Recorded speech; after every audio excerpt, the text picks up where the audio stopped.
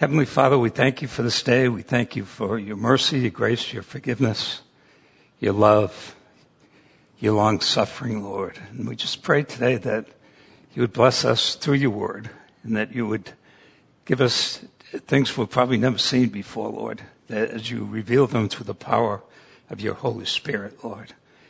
And we pray for anybody in the church that's away and sick. We pray for their healing, recovering time and all of that, Lord. And we just pray for Calvary Chapel Lakeside in the name of Jesus Christ. Amen. Okay. I think a lot of Exodus is known by a lot of people. Arguably, the best known Bible story is that of Moses leading the nation of Israel out of Egypt and going before Pharaoh before that and saying, "Let my people go," right? Charlton Heston. And he made a good Moses. He had the voice, he had everything going. So the Exodus story is literal. It's not a metaphor or an allegory. It's an actual fact-for-fact story. That's very important to know because it gives credence to it, and it lets us know that this story was part of the nation of Israel and how they were formed and how they moved and how they came together and how they went through this 40 years in the wilderness and then went out through the Jordan River on the other side and into Jericho. So the book was written by Moses. He wrote the first 5 books of the Bible.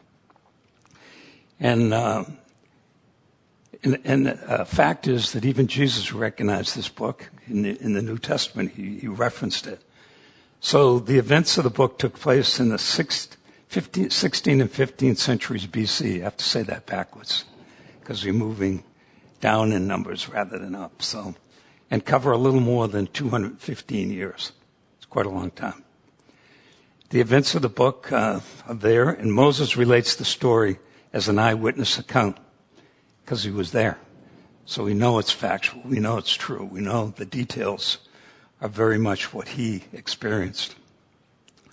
So throughout its history, Israel has always considered the story to be historical fact. It's part of their history. They teach it to their children and children's children, and it's a great story. It's a story of being saved. It's a story of being God being faithful to them and doing all the different things he did. So later writers in Scripture refer back to the story of Israel leaving Egypt, meeting the Lord at the mountain, entering the period of the desert, and wandering around for 40 years.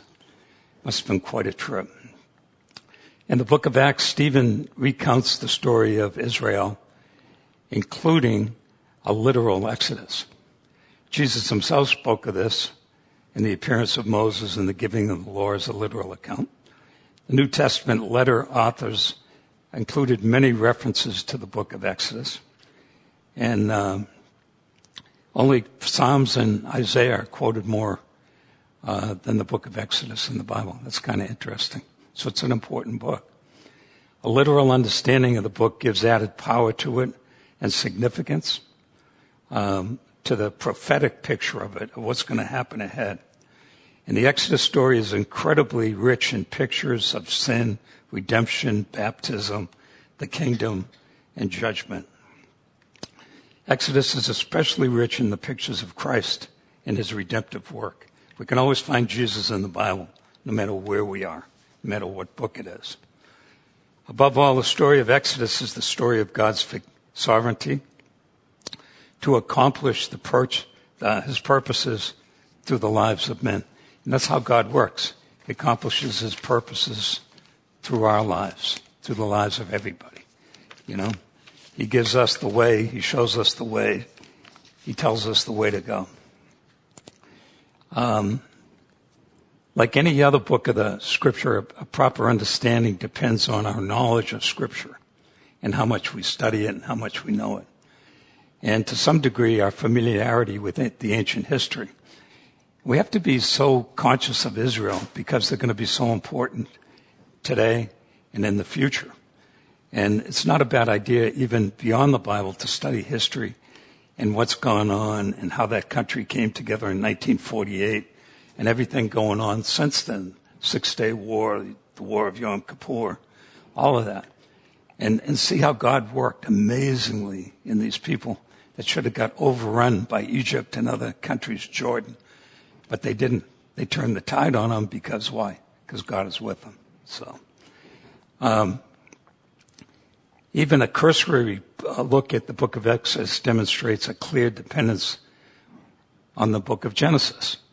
So when he's writing it, Moses is looking back into Genesis as he's writing Exodus. And from that matter, the entire story of Exodus is made necessary because of the events in Genesis. You know, everything that was said, everything that was done, the family coming together, the 12 tribes being formed, and then eventually the story of them going to Egypt as a family. And then they stayed there until they had to get out and go on God's plan. So there's really 6 parts of the book. But in the beginning, it's really the call of Moses in chapters 1 through 4. So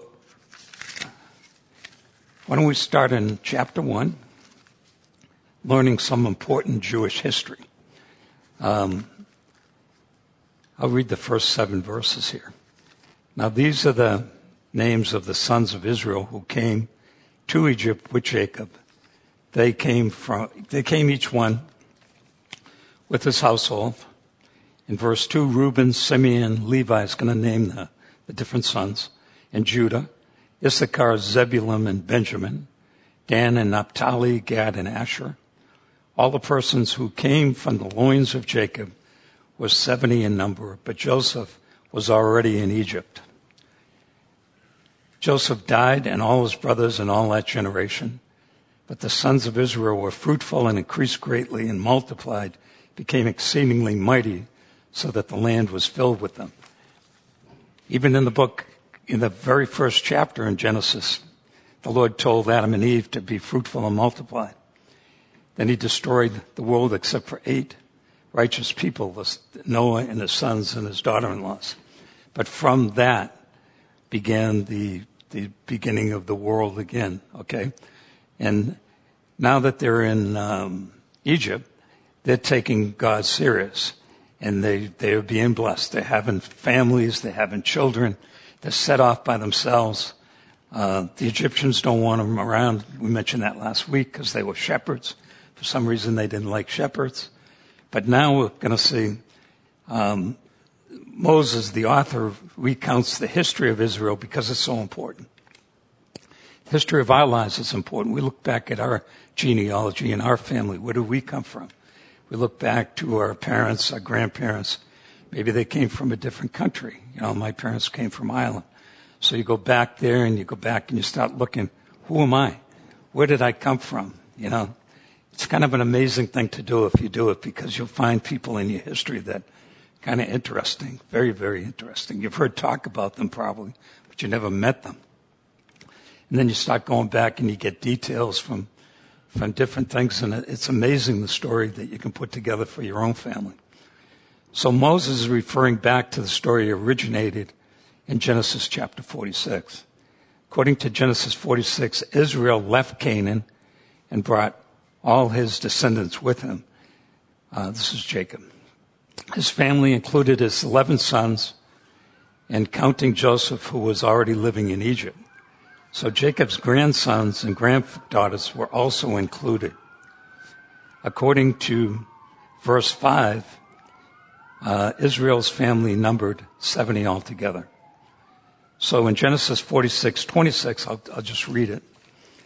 All the persons belonging to Jacob who came to Egypt, his direct descendants, not including the wives of Jacob's sons, was 66 persons in all. So we have to do a little math here. In verse 27 of Genesis 46, and the sons of Joseph who were born to him in Egypt were 2. All the persons of the house of Jacob who came to Egypt were 70. Plus Jacob, plus Joseph and his 2 sons. After all the descendants of Jacob were 66, but then we read the next verse and we see the persons of Jacob's house was 70. like Exodus. The difference is simple, and Moses makes it clear why. And in verse 26, he describes all those who descended from Jacob and came to Egypt in response to Joseph's call, which was the Lord's way of moving the nation out of Canaan and into Egypt. So, later in Acts, Stephen describes the family of Jacob as having 75 people. So you wonder what that difference is. His number includes the 5 grandsons of Joseph, born to Manasseh and Ephraim. So this is where they're starting out. This is where it's all beginning. As you may remember, Joseph's story was central to how the nation of Israel ended up in Egypt. Joseph was sold into bondage by his brothers. We talked about that last week. Later, Joseph rises to power as the second most powerful man in Egypt. And during a time of famine, the sons of Jacob come seeking relief, and he gives it to them. And then there's a short recap of how God brought Israel. And why did God bring Israel into Egypt? That's the big question. Why did God cause Israel to leave Canaan and dwell in a foreign land? Just to move them about? No, it's a bigger reason than that. Why did God allow Israel to become enslaved there? That's an even greater question. The answer for why Israel comes in two parts. The first part of the answer is found much earlier than the story of Joseph, all the way back to Noah. I just mentioned that a minute ago. After the flood, there were 3 sons exit the ark, and they camped near the ark.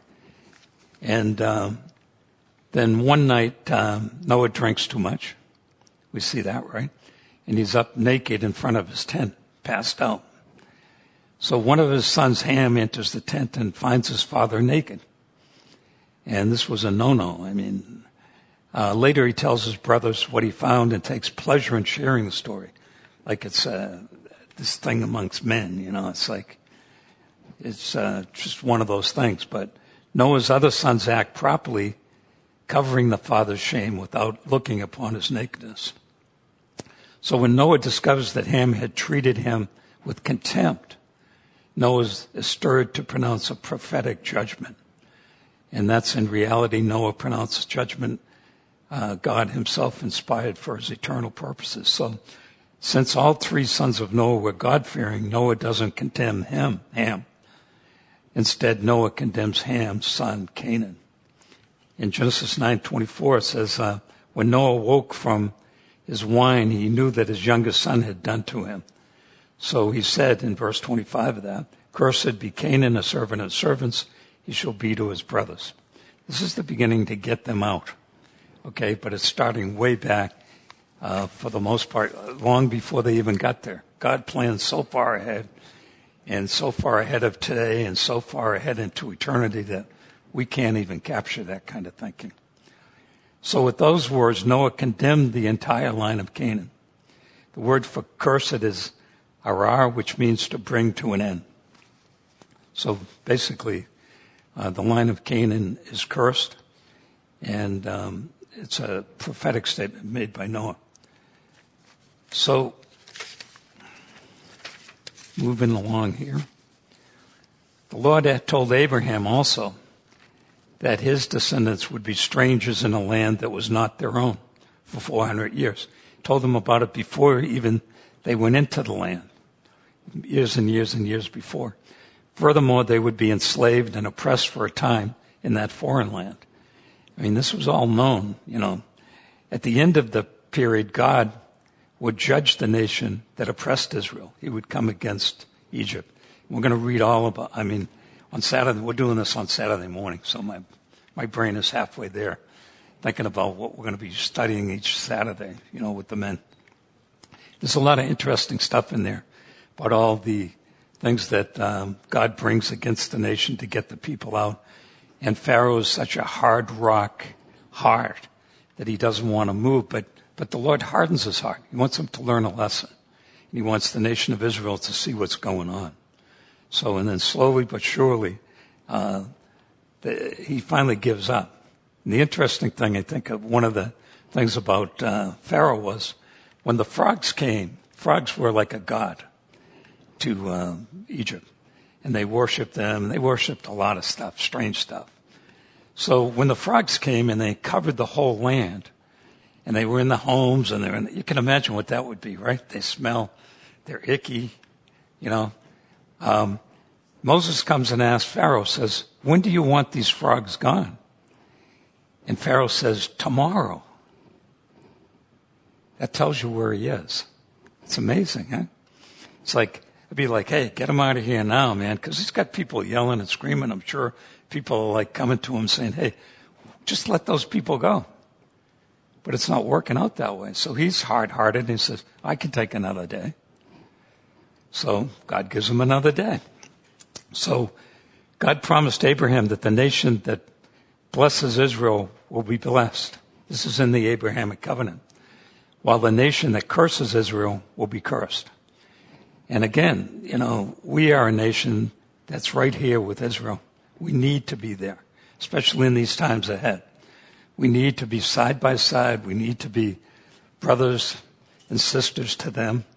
And God is going to do some great things in that country.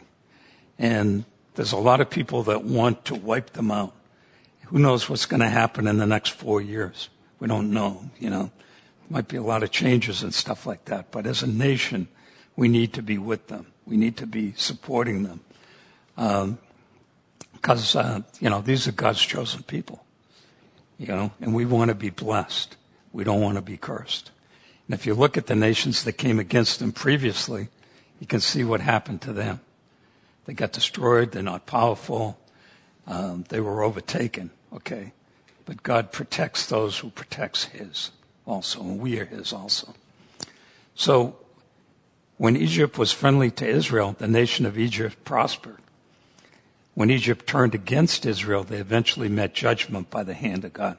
So there's a good example of that. So in the 4th generation, Israel returned to Canaan 4 generations later, which totaled almost 400 years. But Abraham's great-great-grandfather returned to Canaan to receive the land God has set aside for them. So, moving along, God is not suggesting that the Canaanite sin was insufficient to warrant God bringing eternal judgment for this sin. But God isn't talking about an eternal judgment movement, though certainly all the Canaanite people faced judgment when they died.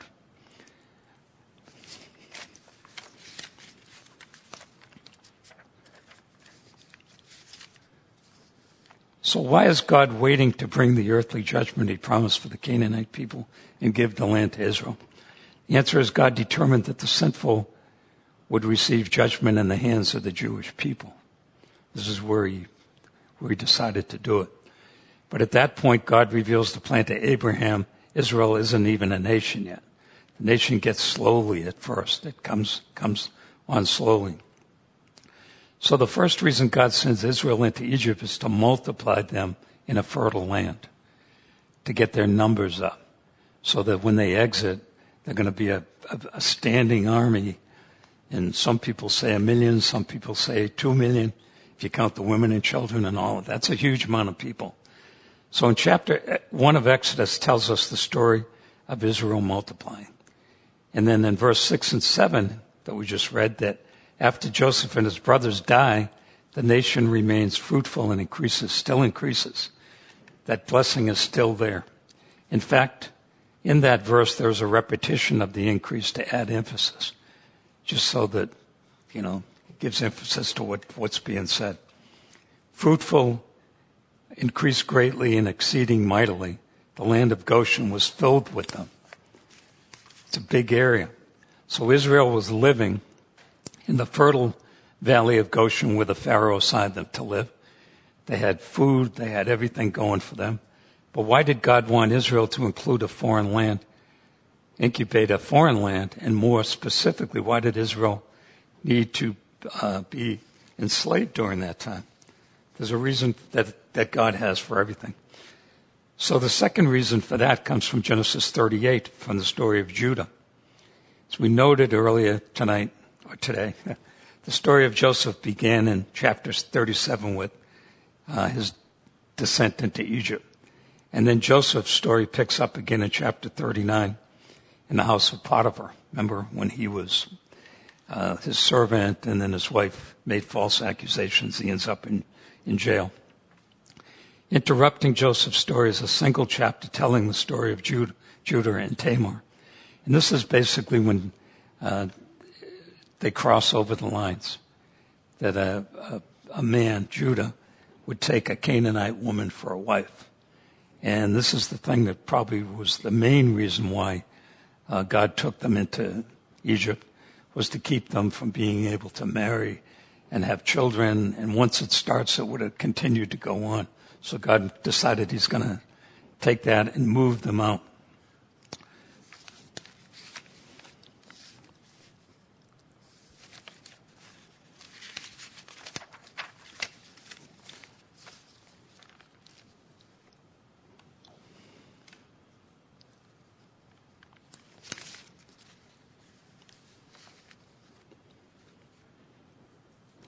So God goes a couple of steps further to protect the nation of Israel.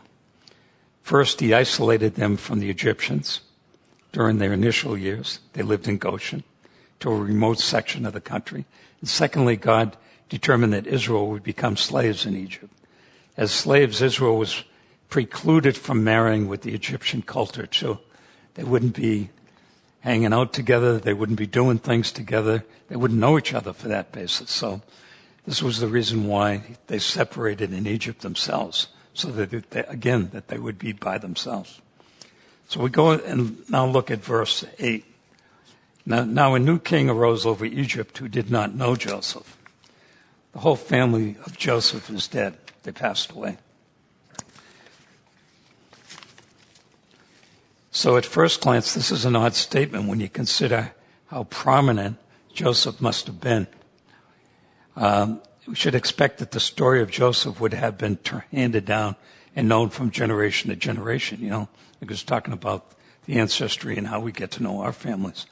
But we should expect that the story of Joseph would have been handed down, but after all, we're still talking about them today. So it was handed down in a little bit different way.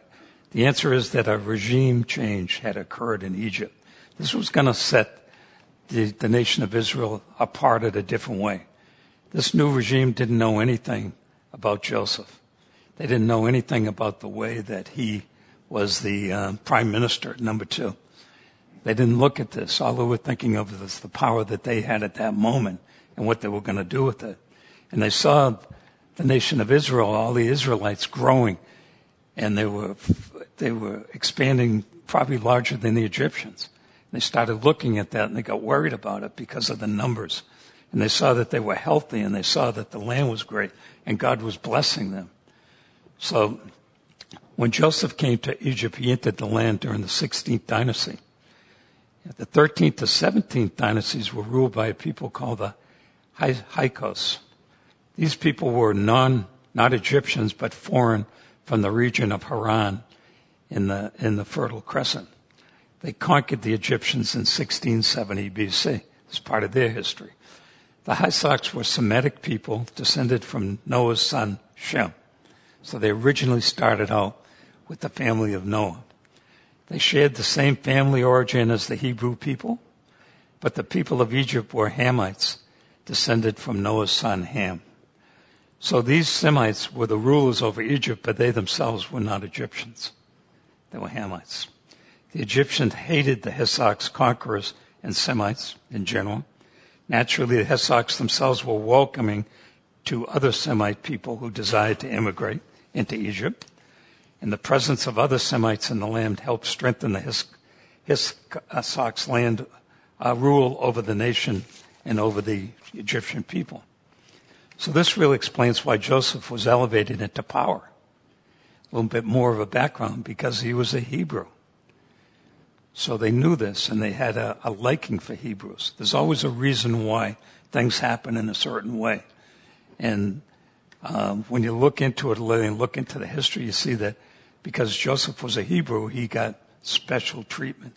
Even though he started out on the left foot, he ended up totally being revered by these people, even though they knew he wasn't one of them. As a fellow Semite, Joseph was welcome ally to the high coast ruler. Furthermore, when the Pharaoh learned that Joseph had more family in Canaan, the Pharaoh immediately welcomed them in. Why? Because they were family. They were part of the same ancestry. So Joseph knew that the native Egyptians would not have received his family warmly. So he suggested Pharaoh give his family a remote corner in Egypt to set up in. And here we see the way God ensured that Israel remained separate from the Egyptians while living in the land. There's a lot of reasons why this happens. Eventually the Hyksos reign came to an end. It ended. They grew old, they passed away. The 17th dynasty was overthrown by an Egyptian called Ahmose, who establishes himself as Pharaoh of the 18th dynasty. Okay? So you can see some things going on here. Ahmose was a Hamite, a native Egyptian, so he restored Egypt to Egyptian rule. So it came back. Ahmose was, he came to power in 1570 BC. This is the Pharaoh who did not know Joseph, mentioned in verse 8. He didn't know him. He had no knowledge of him. These were not friendly to them. He was ignorant of Joseph because he was not a descendant of the previous line of pharaohs. You'd think that would pass along, but it became a different line. It's a different route, completely. Instead, he represented a new dynasty, or house of rule, one that had no connection to past dynasties and its allies. It's like starting all over again. And he's looking and saying, who are these guys? Look at them. Look at how great they are. Look at the numbers they have. Look at how God blesses their cattle and their food and all this other stuff. And they're not even talking about the same God. The 18th dynasty is considered the height of the Egyptian power. This is when Egypt was at its best. This was the first dynasty where kings called themselves Pharaoh. They didn't call themselves kings. Excuse me. The new dynasty arrival resulted in an immediate change in the prospects for a Semite living in Egypt. Excuse me one sec.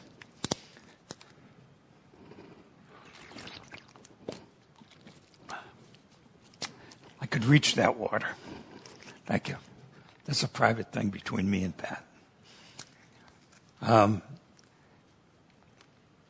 The new dynasty's arrival resulted in an immediate change in the prospects for a Semite living in Egypt.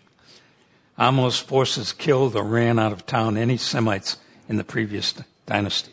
They ran them out. Those that remained in the land were enslaved. They were made slaves. So this is the fate experienced by Joseph's descendants. It's good to understand that. And say, why all of a sudden did they make them slaves? Well, it was the plan. It happened, and the nature of the family moving forward. So we'll go into verse 9 through 14. He said to his people, behold, the people of the sons of Israel are more mightier than we. Come, let us deal wisely with them, or else they will multiply in the event of war. They will also join themselves to those who hate us and fight against us and depart from the land. So he's worried. They have enemies. Are they going to hook up with these guys and be an even more powerful force? So he's very afraid of that. So they appointed taskmasters. These are like people with whips or whatever, and they're lauding over these people and giving them things to afflict them with hard labor. Probably physically also they were affected. And they built for Pharaoh storage cities, Pithom and Ramses. They were working hard.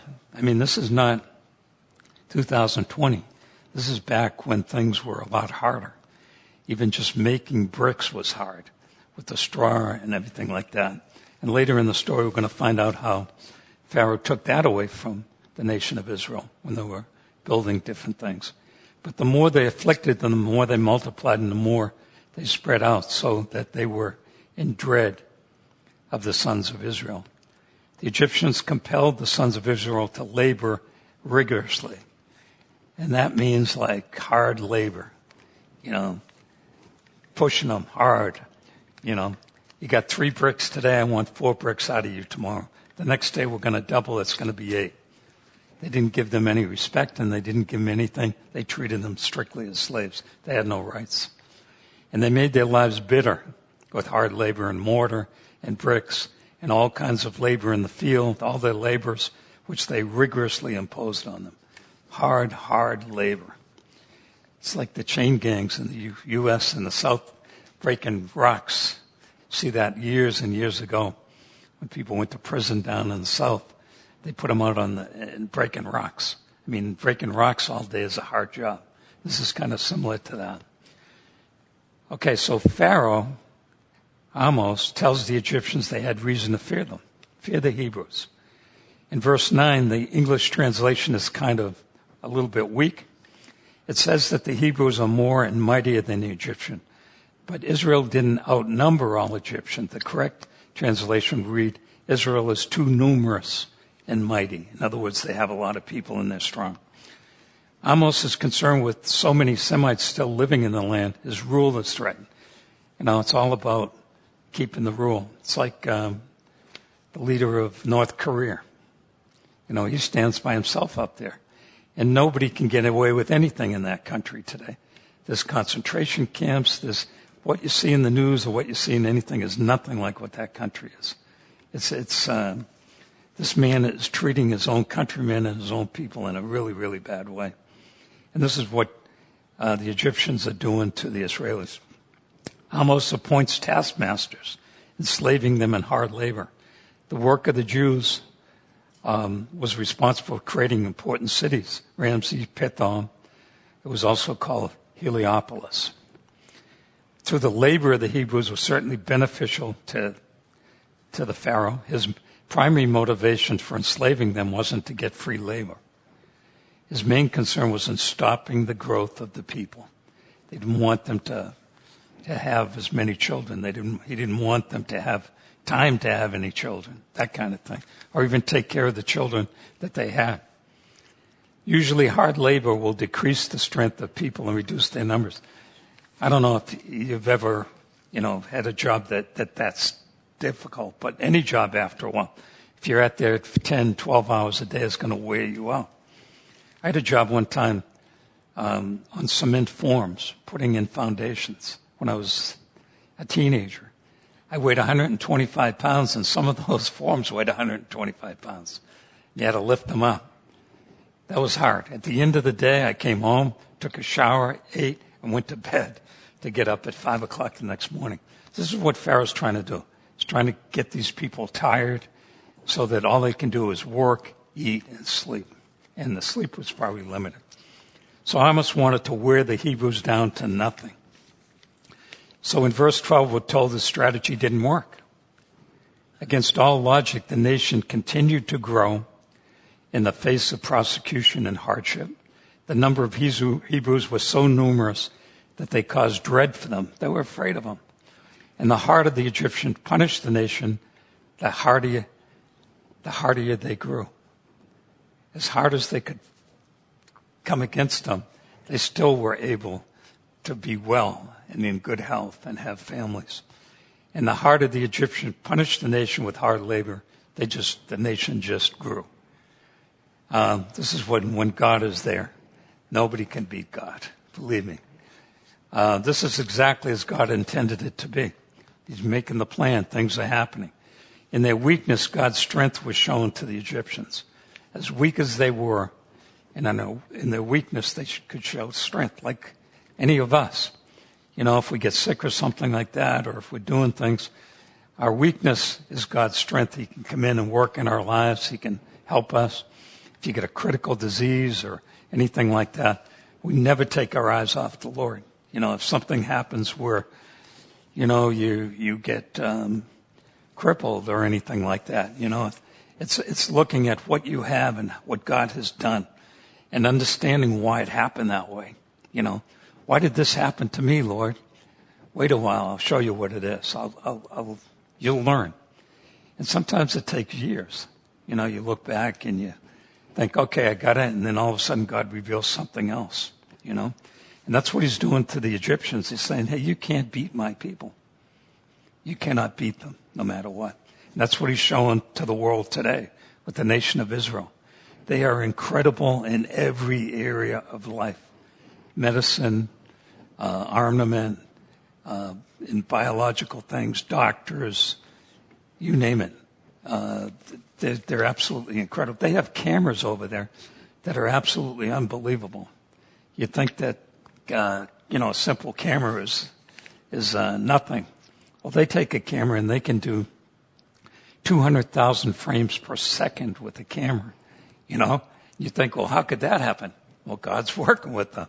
Gives them the right people, puts it in the right scientist's mind, and out comes a great product. And that's what's going on here with the slaves.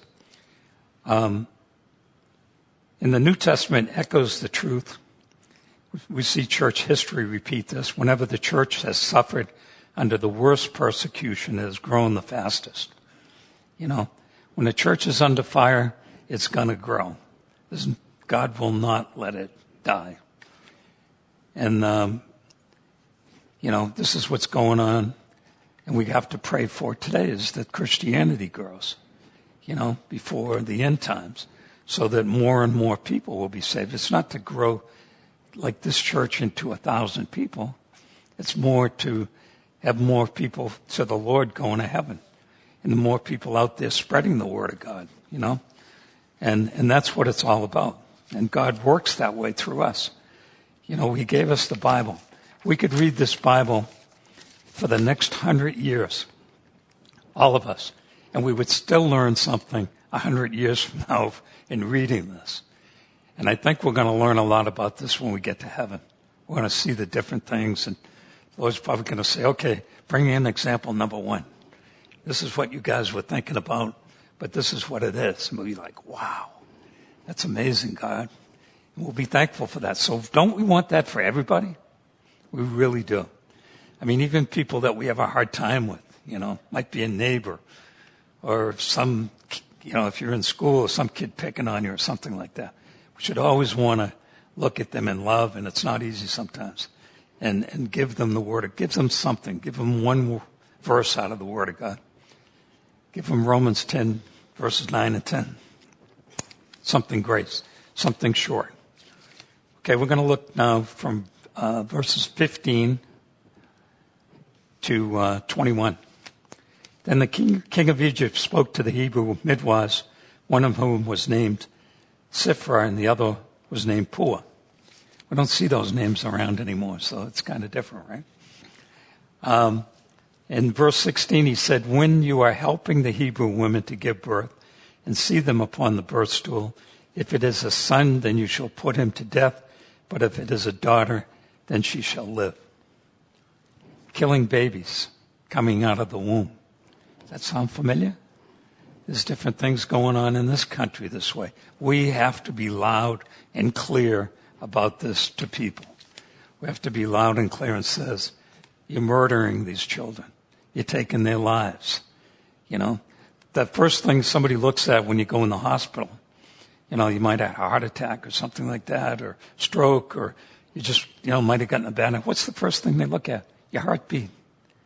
Oh, he's alive, or she's alive. Okay, she's got a heartbeat. Great. This baby right here in the story is alive. It's coming out of the womb. It has a heartbeat. It's there. But the midwives feared God and did not do as the king of Egypt had commanded them, but let the boys live. This is going on in the world today. In China. This has been going on for years. They all want a son. All these families want a son to prolong their families and stuff like this. So what's happened is when a girl's born, they drop her off by the side of the road or they take its life. I mean, and how many people are yelling about that in the world today? I don't know. Look at the numbers in abortion. We're worried about COVID, but the numbers of abortions in the world are greater than any of those numbers. So why aren't we louder? We need to be much louder. But we need to be getting it through the Word of God, through the power of the Holy Spirit, to tell people it's wrong and to stand up for it and not be afraid of consequences. Because God will have our back. Put on the full armor of God. It's all in the front. He's got our back. He's got our 6 o'clock. So the king of Egypt called for the midwives and said to them, he says, hey, it hasn't changed. Why have you done this thing and let the boys live? The midwives said to Pharaoh, because the Hebrew women are not as the Egyptian woman, for they are vigorous and give birth before the midwife can get to them. It's telling them, maybe this wasn't really true, but this is what the answer that they gave. And, they had quick birth. I mean, some women are in labor for a couple of days or a day. I mean, I don't think a guy could go through that. I don't think we could do that. We just don't have that makeup, but women do. Thank God for that. And, it's got to be really difficult. It's very painful giving birth and stuff like that. So, but the midwives said they were giving birth very quickly. So in verse 20, so God was good to the midwives, and the people multiplied and became very mighty. They're growing again. They're still growing. Because the midwives feared God, he established households for them. So the Pharaoh gives directions, basically to begin killing all the male children at birth. But the midwives aren't going to go along with that. And they get blessed for that by the Lord. The Lord gives them homes, gives them families. The plan was to make it look like the children died at birth. It wasn't say that Pharaoh killed them, but they want to disguise it.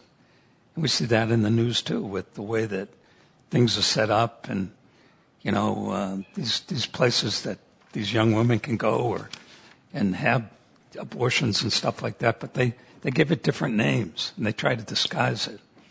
But it's still taking the life of a child.